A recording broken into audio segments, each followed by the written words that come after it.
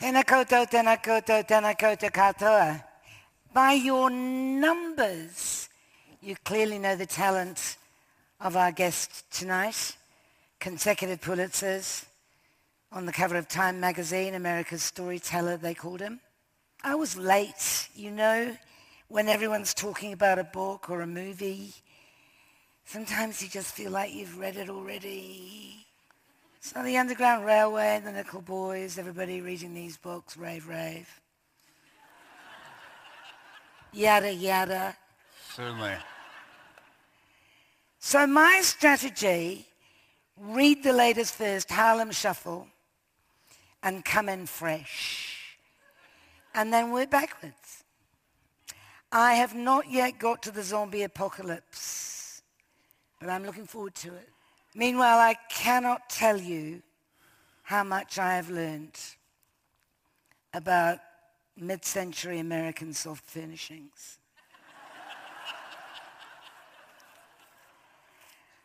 I'm honored to welcome Colson Whitehead, ladies and gentlemen.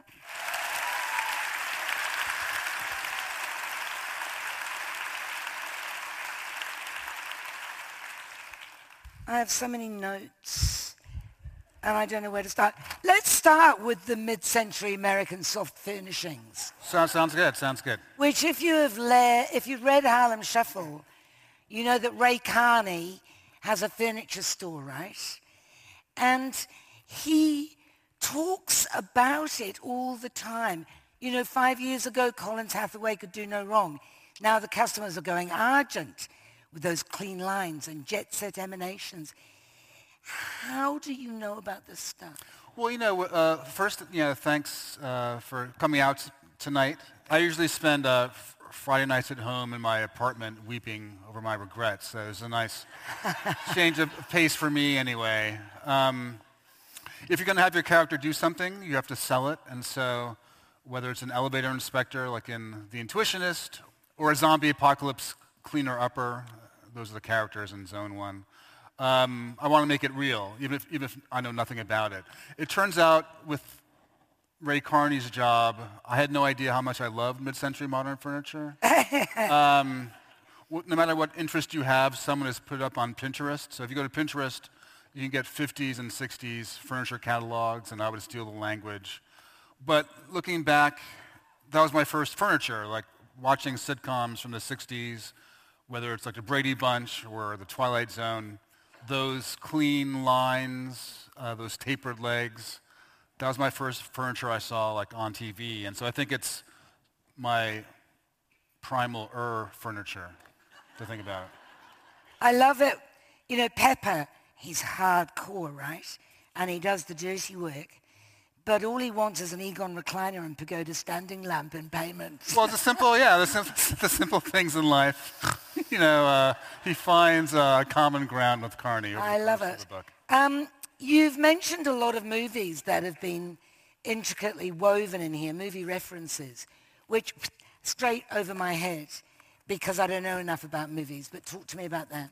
Well, it's just, you know, for me, like, it started off as a heist novel. I liked Ocean's 11. I kept renting it, and I was like, why do I keep doing this? Can I write a heist novel? And so in that movie, you know, everyone's really handsome and dapper. I gravitated more towards like the sweaty, disheveled heisters of movies like Asphalt Jungle, The Killing by Stanley Kubrick, Rififi.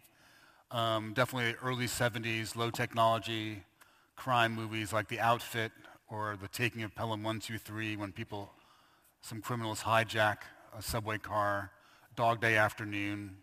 And so there's like a heist movie where they get away with it and they transcend their fate, they pull it off.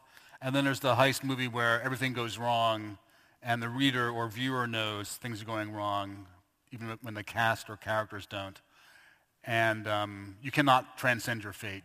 You're always stuck by the rules of the world you've been born into. And so I like the sad heist novel, the existential heist novel where things always go wrong and you're stuck in your place. It seems to me there's a Colson Whitehead hero, if you like, and it's somebody who's well-meaning but by circumstance or misfortune or injustice, they have been derailed, excuse the pun.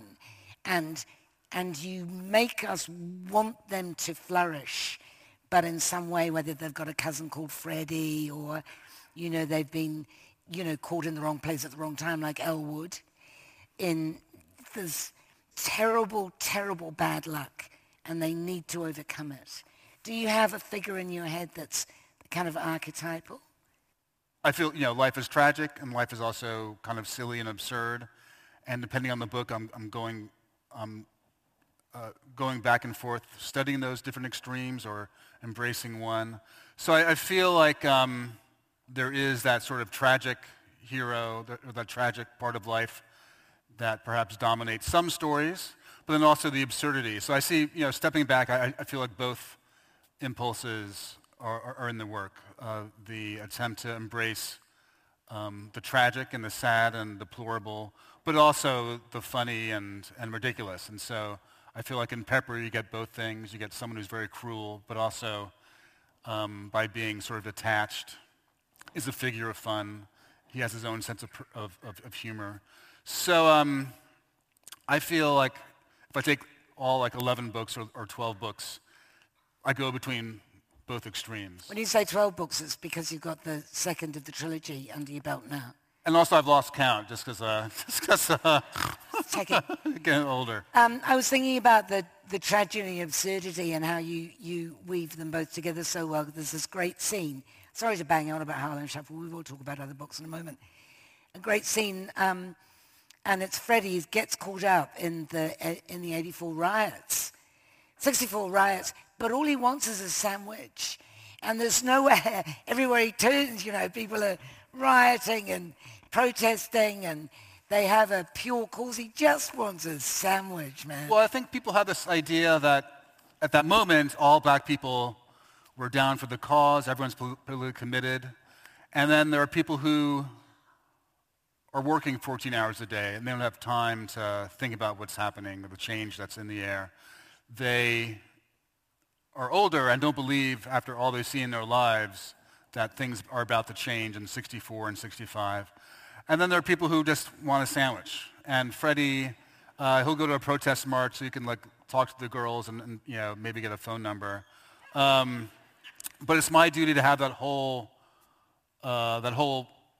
variety, that whole cast, that community, and finding different ways to be realistic. And someone who's disengaged politically is realism, even if we want everyone to be politically committed. The racial issue is, of course, all through your books. And I wanted to talk about Martin Luther King because in the Nickel Boys, Elwood has studied his speeches. He's internalized the speeches. And the message that Martin Luther King speaks is, throw us in jail and we will still love you. Beat us and leave us half dead and we will still love you. And that doesn't make any sense. Well, I mean, it makes sense to Elwood. Doesn't make any sense to Turner, before right? Before he gets to Nickel Academy, and that's where Turner comes in. Turner's like, that's ridiculous. The best you can do is get to bedtime without being beaten, without being totally destroyed. And so, that philosophical argument between the hopeful and the pessimistic, the arc bending towards. Yes, yeah. Turner can't see that. And of course, Elwood in his patient way can see that. And then maybe once he's tested at Nickel Boys and in that Nickel Academy, he's forced to really confront what that means. Does it exist? Does that truth, that thing that everyone's fighting for in the early 60s and 50s actually exist? Or, as Turner is putting forth, are we stuck in this stasis? Time has shown that Turner's right. I personally agree. Generally, when people read the Nickel Boys, they ask me,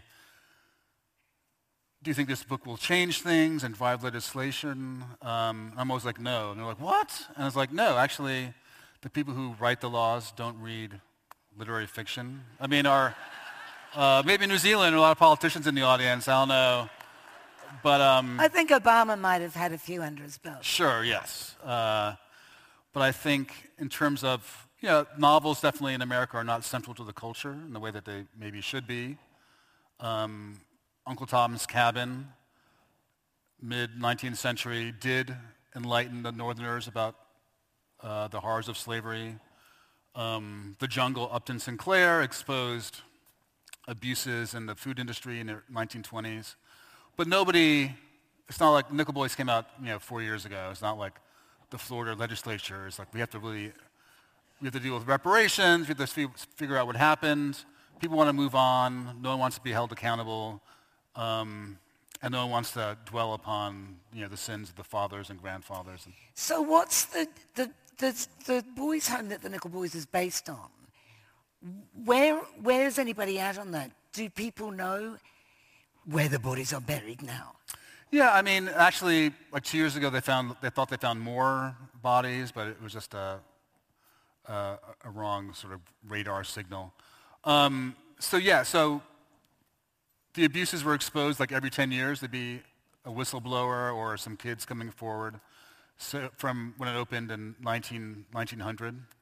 And so there would be this period of reform and then backsliding, and that's the way it went for 110 years. So now some of the bodies have been identified. Boys ran away and their parents were told that they were in the community, they're actually in the ground. And some of the boys have been identified from their bones and dental records. Everyone's dug up, and the survivors are still fighting for reparations. It was a big story in Florida for many years, and this one day I happened to be on Twitter, and someone retweeted a news report about it, and then it disappeared again. But it stayed with me from that one moment where it entered a national conversation. And name me a country that hasn't got a story like that. Yeah, I wasn't thinking about it when I was writing it, but going to Ireland, people were like, oh, this is like the sort of Magdalen laundries where... We've got our own investigation into state care here. Yeah, Canada, here, Australia, wherever people can get away with abusing people no one cares about, they will. And that's what I sort of went into when I started the book.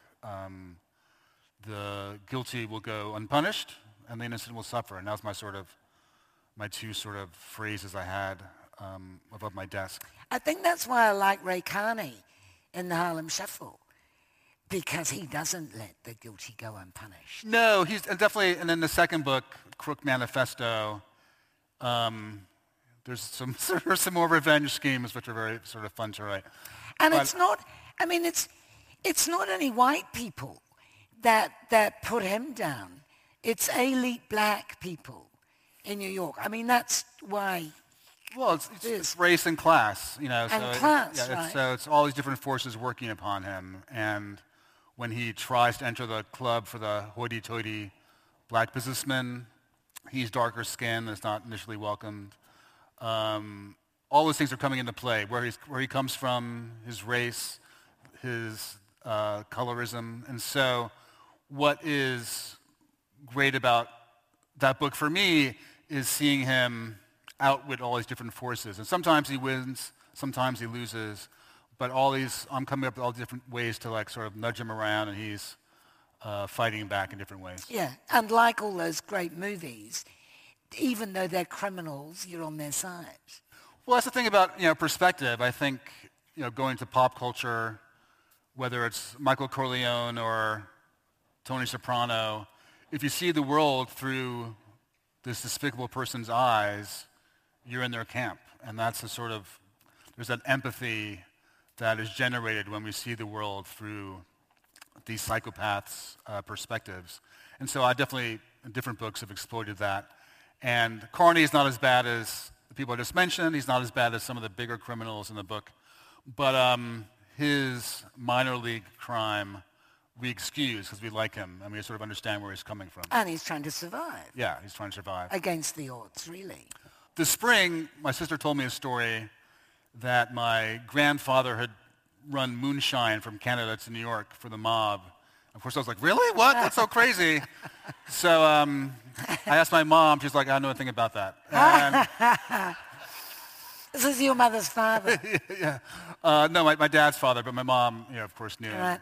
And she said, but in those days, everyone did a little something. Everyone is sort of bending the rules in their own way, sometimes in a big way, sometimes in a small way. And I think that's people in general, but also I think Harlem in the 50s and 60s. Good old-fashioned crime as well, because you don't have to bugger around with the cell phones and the tech and the CCTV. Well, there's a bit of CCTV, actually. But, it's so much easier. It is. It's a lot easier. Definitely. I've been writing historical stuff the last, 10 years. And I've dealt with technology a lot in my earlier books. And technology definitely ruins a lot of the suspense and contrivances that I rely on. I wanted to talk about, I will get around to Underground Railroad. I seem to be beating around the bush. John Henry Days strikes me as a really unusual book. It stars a guy called Jay Sutter, who is a kind of a hack writer who survives on expense account abuse. And he's covering this towering, heroic figure called John Henry, who took on the machines, powering their way through the rock, and won. And I just think, what kind of idea is that? Well, so John Henry, American folklore hero. He was the biggest, baddest steel driver. He could outrace anybody drilling through mountains. The railroad company hires a steam drill, a machine that can outrace any human. And they have a race, and he wins, but then he kills over. And so this is an American folk story. I saw a cartoon of it when I was like a kid, and it stayed with me.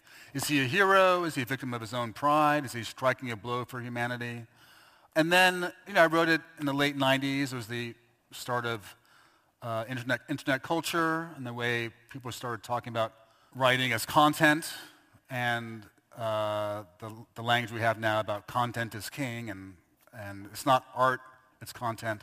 And so I was wrestling with that as like a young writer and capturing this moment in the early part of the information age where I saw parallels between my junkie journalism and ironic parallels with the industrial age. So John Henry is this industrial age anxiety figure. How could I graft that onto my experience in the content trenches? And you're talking about my characters now. I feel like now they have wives, they have kids, they have people like Turner, they have like a crew. In my first couple of books, everyone was like a loner with no crew. And is that because that was you? I more identified with that, back then. And it was him, the main character, Jay Sutter, inside this mountain, racing against his own sort of steam drill. And it's a very maximal book. It's very sort of rangy. What does that mean, maximal? Oh, it's sort of in the way that Nickel Boys is very concise and compact. Right. That book has a lot of different characters, different time periods. It's, I'm riffing and bebopping on everything, and it's definitely a younger person's book. It's funny. There's some jokes in it, hopefully, yeah. This is a joke I like. Tiny says, I don't mean to be un-PC. He's the kind of man who says, I don't mean to be un-PC a lot, but I like Little Black Sambo. My mother used to read me Little Black Sambo when she tucked me into bed at night. It's a cute story underneath. And Jay Sutter says, you were undisturbed by the eye holes cut out of the pillow you lay your little head on. It's good.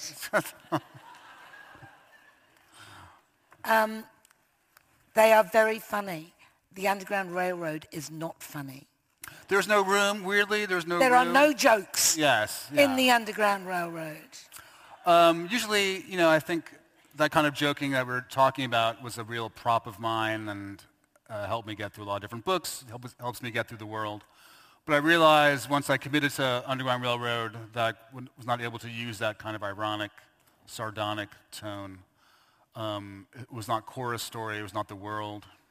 There is a story like Gone with the Wind, where that's not particularly realistic, or is realistic, but we don't address the fact that the main character is like a slave owner.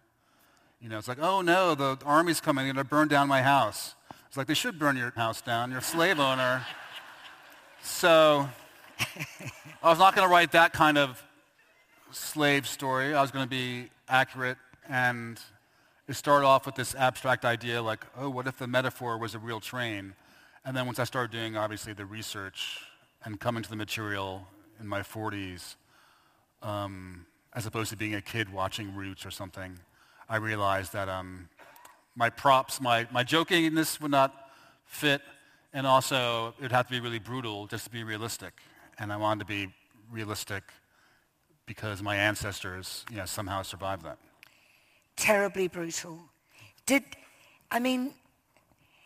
On the third day, just after lunch, the hands were recalled from the fields, the washwomen and the cooks and the stable hands interrupted from their tasks, the house staff diverted from its maintenance. They gathered on the front lawn. Randall's visitors sipped spice rum as Big Anthony was doused with oil and roasted. The witnesses were spared his screams as his manhood had been cut off on the first day, stuffed in his mouth and sewn in. Did that happen? I found a story of of a Jamaican plantation where they castration was very common. You castrate the black brute so he cannot defile, white womanhood. And I found a story of a Jamaican plantation where they put shit in the slaves' mouths and then sewed it shut. So it comes from there. And in terms of the spectacle, slave punishments were routinely moments of spectatorship, their cautionary tale for the slaves, enslaved people, and also spectacles for the white onlookers. And then when lynching became a way of controlling black people after slavery, some of the early American photography is lynching photographs, where the whole town has come out and you see they light someone on fire and hang them. And there's like Grandma and little Daisy, the 5-year-old, and the whole town is smiling, and there's this black figure who's been destroyed. So yes, it was a public spectacle. Because these people were not considered to be human beings. Yes, yeah. And that's why they're property, right? And this is Ridgway, the slave hunter. He's unapologetic, Somebody steals something, something runs away, you have to go and get it. No, yeah, the enslaved person is a piece of property. And, in the way that the book talks about capitalism, a high-value piece of property is something that's traded, something that's is not human. It's another implement on the farm. I did not realize that South Carolina was better than North Carolina in terms of how it treated people. Well, I exaggerate, definitely once you get on this metaphorical railroad, I am shifting things around. So it starts realistically in Georgia, and then the different states have different characters. So exaggerating. So North Carolina is an exaggeration of a Jim Crow state. Jim Crow is the laws after slavery that restricted black life. And I took from Nazi Germany, Nazi scientists and their ideas of racial purity, drew from American scientists who used their ideas about racial purity to justify slavery. The Nazis ran with it, and that became the Holocaust. Oregon and Washington, the United States, were white separatist states. It was illegal for a black person to live or own property in Oregon and Washington until the 1920s. So I exaggerate, and once the journey on the train starts, we're in alternative Americas. And South Carolina seems like it's a place where you can get a job and housing and education, sort of an echo of social programs in the 1960s in America. But of course there's an underside and also It's only page 120, and there's more things to come. So South Carolina cannot be as good as you would want it to be. One of the people that you thank in the acknowledgements or say that their work was very helpful is Stephen Jay Gould. Why? He wrote a book called, I got my sort of training in how slavery worked as a freshman in college. He taught a class with a Harlem Renaissance scholar named Nathan Huggins. It was a really great class and really opened my eyes. It was called Changing Concepts of Race in America. Stephen Jay Gould's, one of his big books is called The Mismeasurement of Man, and it was about scientific racism. You know, how can racist whites justify their oppression of black people, Asian people? Well, you make up, ideas about cranial size, like your skull is a certain size, a certain shape that determines your intellectual capacity. So that's where I read my first slave narratives, Frederick Douglass, Harriet Jacobs, and that's where I really I definitely got none of this in high school. You know, there's nothing about black history or slavery or Jim Crow in high school, so it was really college where I became acquainted with how America actually really worked. A lot of your writing seems to deal with that question that we referred to earlier, how to deal with injustice, how to respond to injustice. So you've got the Martin Luther King and you've got the Malcolm X. I mean, do you have any thoughts on that? Given that I suspect you are basically a pessimist who's trying to be an optimist. No, I'll go along with that. I mean, I don't have any solutions. I don't know how we fix the problem of humanity. I think we're deeply flawed people, and we act terribly towards each other, and I don't see that changing in my lifetime. I have nothing to offer. If you're lucky, you find your community, you find people who can help you get by, you find something you enjoy in life, but generally, things are pretty bleak. I mean, this is back to the Harlem Shuffle, the riots, and somebody says, it might have been Pepper, who says, what's the point? Everything keeps on the way it is, so all the protests were for nothing. Well, I think you do. And that was 1964, right? And it was police brutality. You know, nothing has changed. Well, in 64 is when the Nickel Boys takes place, and just around the corner is where we get serious voting rights legislation, Voting Rights Act, Civil Rights Act. So things do change, like right after Elwood's story in 64.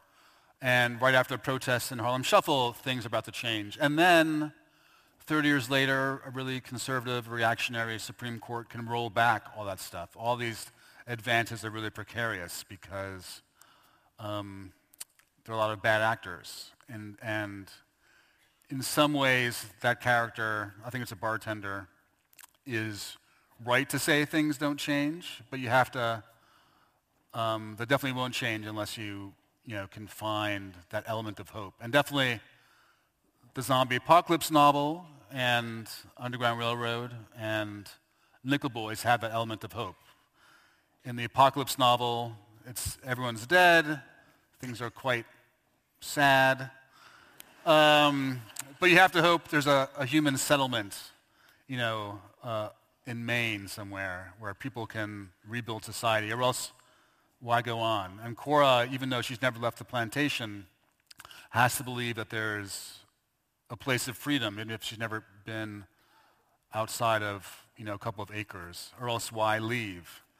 And then in the Nickel Boys, if you don't have that idea that you can escape the Nickel Academy, you can't go on. And so all those, despite all my pessimism and what I was just saying, those three books are definitely animated by this idea that we can escape if we try. We can leave our circumstances if we believe and put the work in. Mm. George Floyd must have been killed while you were writing Harlem Shuffle, huh? Really, like the very last week. I finished the book on a Thursday, and the next day I woke up and the protests had started, and Minneapolis was in flames. And so I was not being prescient when I ended the last section of Harlem Shuffle with a big police brutality case. That's the common weather in the States, and definitely my whole life, there's always been a high-profile murder by white police, and we talk about it, and there's a conversation, and it dies off, and then 2 years later, there's another one, and it starts up again, and then dies off. And George Floyd 3 years ago was obviously the start of a big conversation. It's died off now. And then, as we speak, I'm sure something terrible is happening that will blow up virally. With Zone 1, the zombie apocalypse novel, were you being prescient about the pandemic? Did you write that before the pandemic? I did. It was like 10 years ago, and people have said it was prescient. I mostly beat up myself about things I did not predict. I did not predict that when my zombie cleaner-uppers go into an abandoned apartment that there'd be rolls of toilet paper. It's like stacks of toilet paper. People were hoarding. So I saw some things, not other things. I asked you if you wanted to read something. You said sure. You chose something from Harlem Shuffle, and it's that bit. Yeah, very good. Yeah, so it's early, and Carney's cousin Freddie has put an idea in his head about a heist. And Carney's like, I would never do that. And then, of course, starts thinking about it. Sandra, the waitress, refilled Carney's cup. He didn't notice. Carney was only slightly bent when it came to being crooked in practice and ambition. The odd piece of jewelry, the electronic appliances Freddie, and then a few other local characters brought by the store he could justify. Nothing major, nothing that attracted undue attention to his store, the front he put out to the world. If he got a thrill out of transforming these ill-gotten goods into legit merchandise, a zap charge in his blood like he'd plugged into a socket, he was in control of it and not the other way around, dizzying and powerful as it was. Everyone had secret corners and alleys that no one else saw. What mattered were your major streets and boulevards, the stuff that showed up on other people's maps of you. The thing inside him that gave a yell or tug or shout now and again was not the same thing his father had, that sickness drawing every moment into its service. The sickness Freddie ministered to now more and more.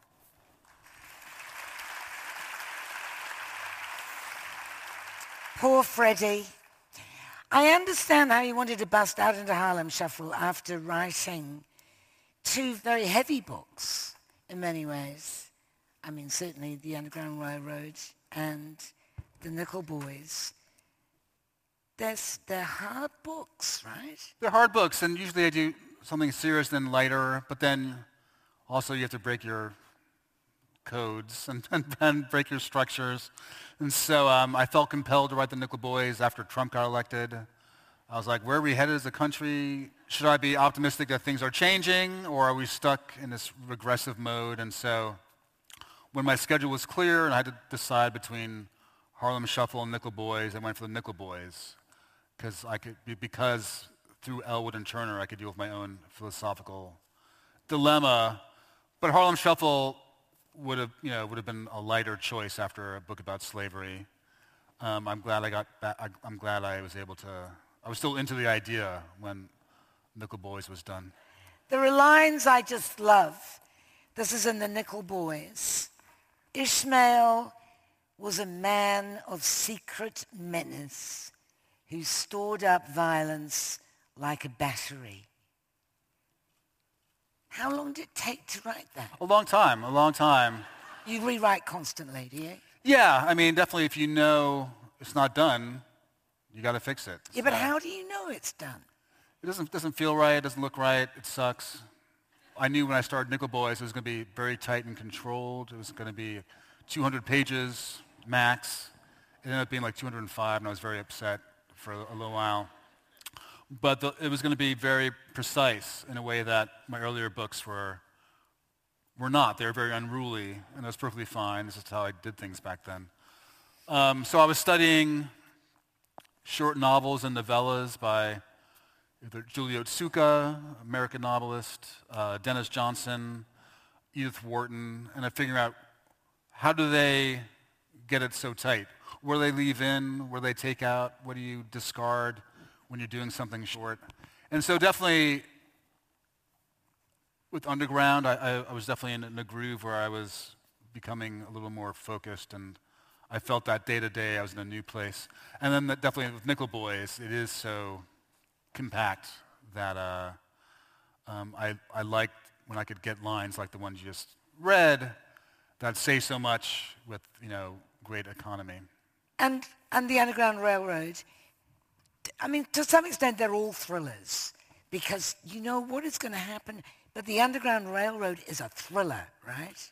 Yeah, I mean, I've written books that are plot heavy and plot less. My big autobiographical book is called Sag Harbor. It's about a neighborhood in Long Island and growing up in the 80s. You're quite frank about that. It's autobiographical. I thought you were going to be, here's a word you use a lot and I love it, mealy.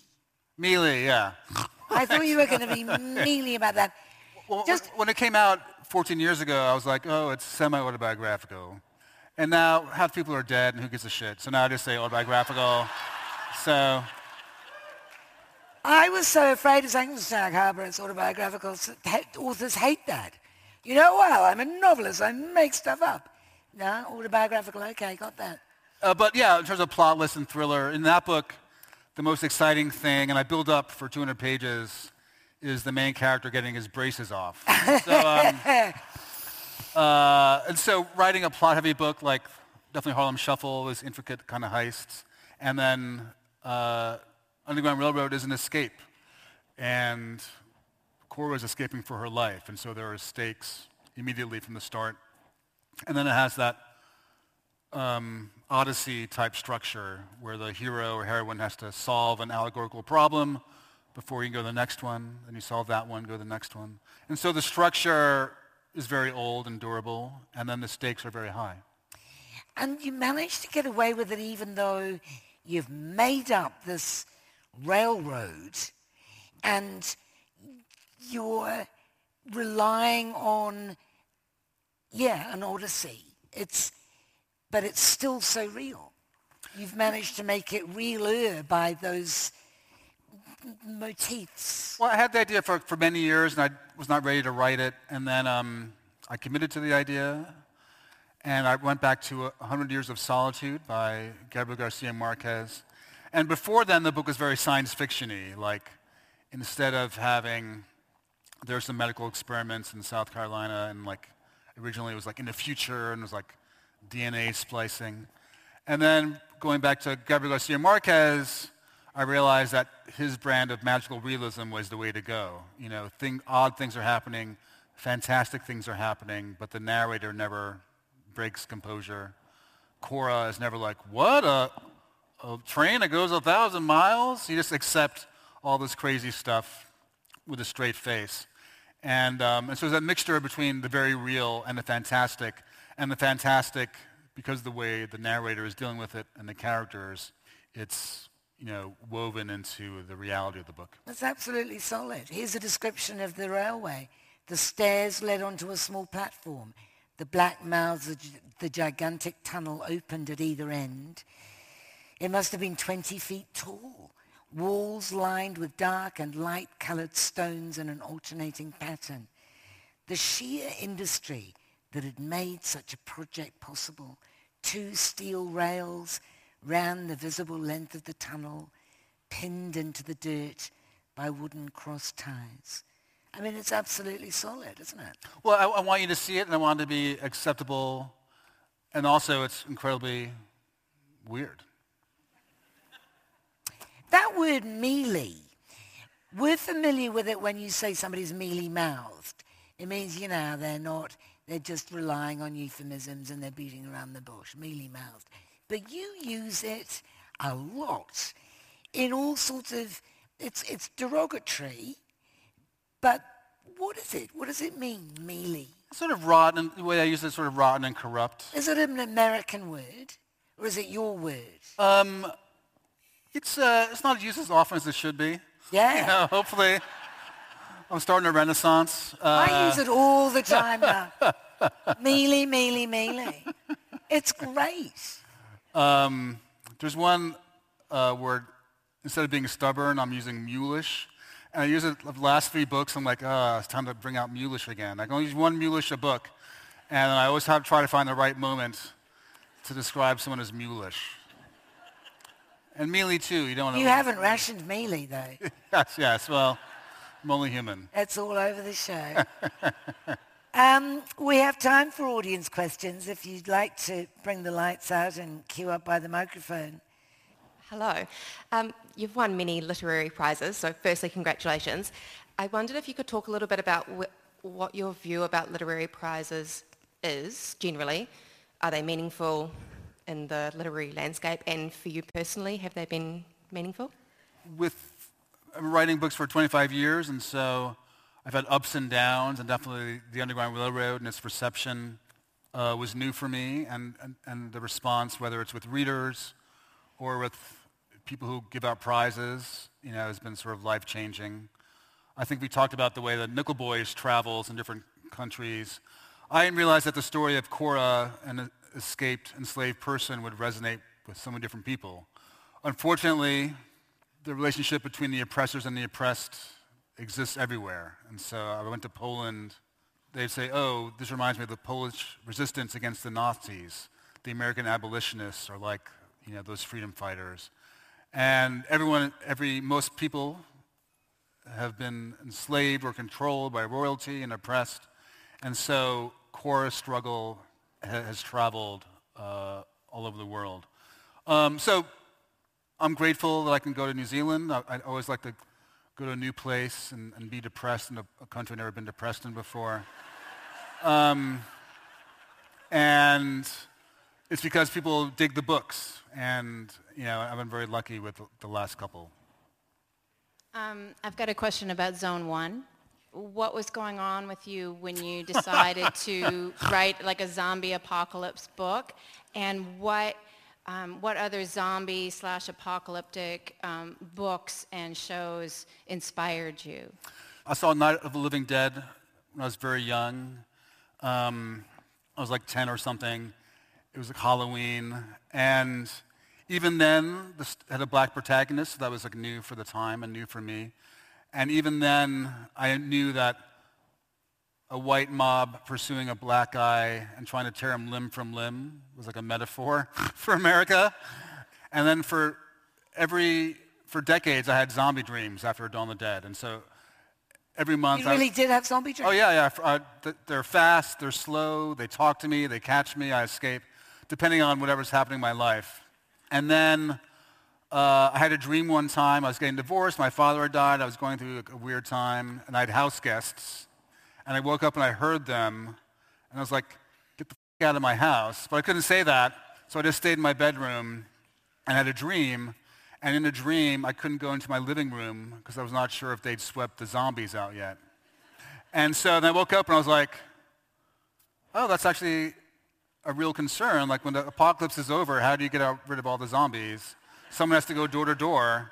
And so that became that book. Usually if you wake up in the middle of the night and it's like, you have an idea, you write it down in the darkness, and in the morning it's something stupid like, kill my father, have sex with my mother. It's like, it's not a novel, It's been done before. So the original Romero zombie movies are the antecedents, but also stuff like Omega Man, Invasion of the Body Snatchers. For me, the zombie horror is your neighbors, your family, your friends dropping the mask and revealing themselves to be the monsters they've always been. And so normal people are suddenly pod people, they're zombies. So it's science fiction, but also the zombie stories and my own interpretation of certain things that are not traditionally zombie stories, like Invasion of the Body Snatchers, but are in there because of my sad psychology. Hi.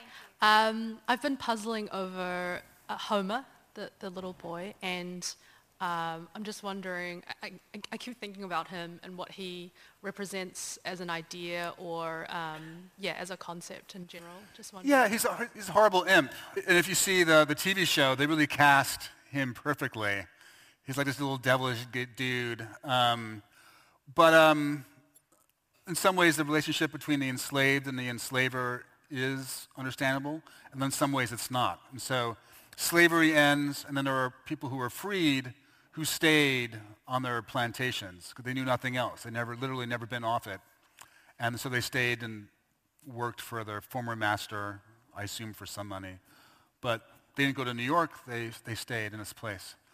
There were slave masters who would say, oh, Bessie, the house slave, is like a mother to me, part of the family. And of course you have sex with Bessie's kids and have kids with them and beat them and rape them and sell them off. And Bessie's not a member of the family, despite this conception. So I wanted to explore that with Homer and Ridgway. And then also, in terms of becoming a different kind of writer over time, not over-explain it. And so I had a rule for Homer, which was Homer's going to Homer. And whatever Homer wanted to do, I would let him do. And that seemed to work for me anyway. You talk about the internal contradictions that the U.S. has because you articulate it so wonderfully to non-American audiences. Do you feel a responsibility that I am projecting a sort of American greatness nonetheless because you're a product of the U.S.? 30 years ago, a black artist had to address race or history in a certain kind of way. I feel it's my job to do what's important to me as a person and an artist. And sometimes that's political, and I'm addressing the world. And then sometimes it's a very private vision. And that's what I like about my job. I can write about zombies, and I can write about Jim Crow and crooks because I like them. And I can just do what I want because life is short, so I just write books I like and not feel responsibility about things. You could have saved time. You said that at the beginning. We could all be enjoying a glass of red wine now. We would have saved us a lot of time. Somebody's been very patient up there, I think, yes. In Tauranga, we have, where I come from, up until 1955, my mother couldn't use the wharepaku. That's the toilet over here, brother. That's the sad news. The good news is my mother's name was Kiritapu, and our Minister of Justice is her granddaughter, Kiritapu Allen. So take that back with you, brother. Sure. Thank you. You're up. Sometimes when you write things down, you feel angry, but then you also don't want to be an angry person, No, that is true for writers and just being a person in the world and dealing with whatever is difficult in your story. And we all have different things that happen in our lives that we are trying to control so that we can function. Specifically in terms of Underground and Nickel Boys, you have to be compartmentalized. And so Underground Railroad, I did a lot of my heavy lifting before I started writing. But also I had to reckon with the fact that it's a miracle I'm here, that this or that ancestor was not killed in the Middle Passage, killed on the plantation. Somehow they had a child that they raised on the plantation who wasn't killed or sold off. And then 200 years later, my family came into being. So I had to reckon with that. And then I started writing, and it was very separate. I did have a moment when halfway through the book, I was like, I'll watch 12 Years a Slave. Maybe I'll get something I can use. And I could only get halfway through it because I could write it every day, the brutality of the plantation, but I couldn't watch actors go through it. And of course I know they're actors, but I just couldn't go there. So I haven't really watched any slavery-themed movies since then just because I can't do it. With Nickel Boys, I never went to the Dozier School to model. I kept wanting to go there for research, like a real boy writer.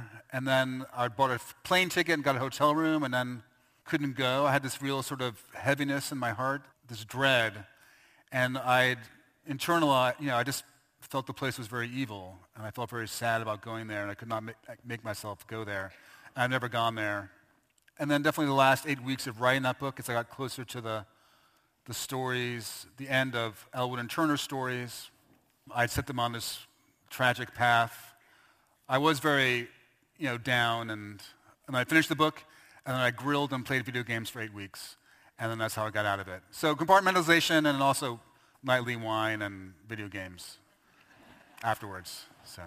She won't sit down. I'll give you the last question. Thanks, Kim. Kia ora, Colson. What's on your bucket list? I'm working on a brisket. So I have a smoker. It's very beloved, and like my ribs are down, definitely. It means meat. Yeah. Don't you? Yeah. Right. Smoke, like a barbecue. Barbecue smoker, yeah. And so the brisket is a very daunting challenge. I've done it like 6 times. I can do it in the oven and a braise. That's really, not that bad. But in my smoker, I'm still learning bit by bit. And like all of us, I'm on a journey. And it's a meat journey. So thanks so much, Kim. Thank you, Colson. And thank all you guys.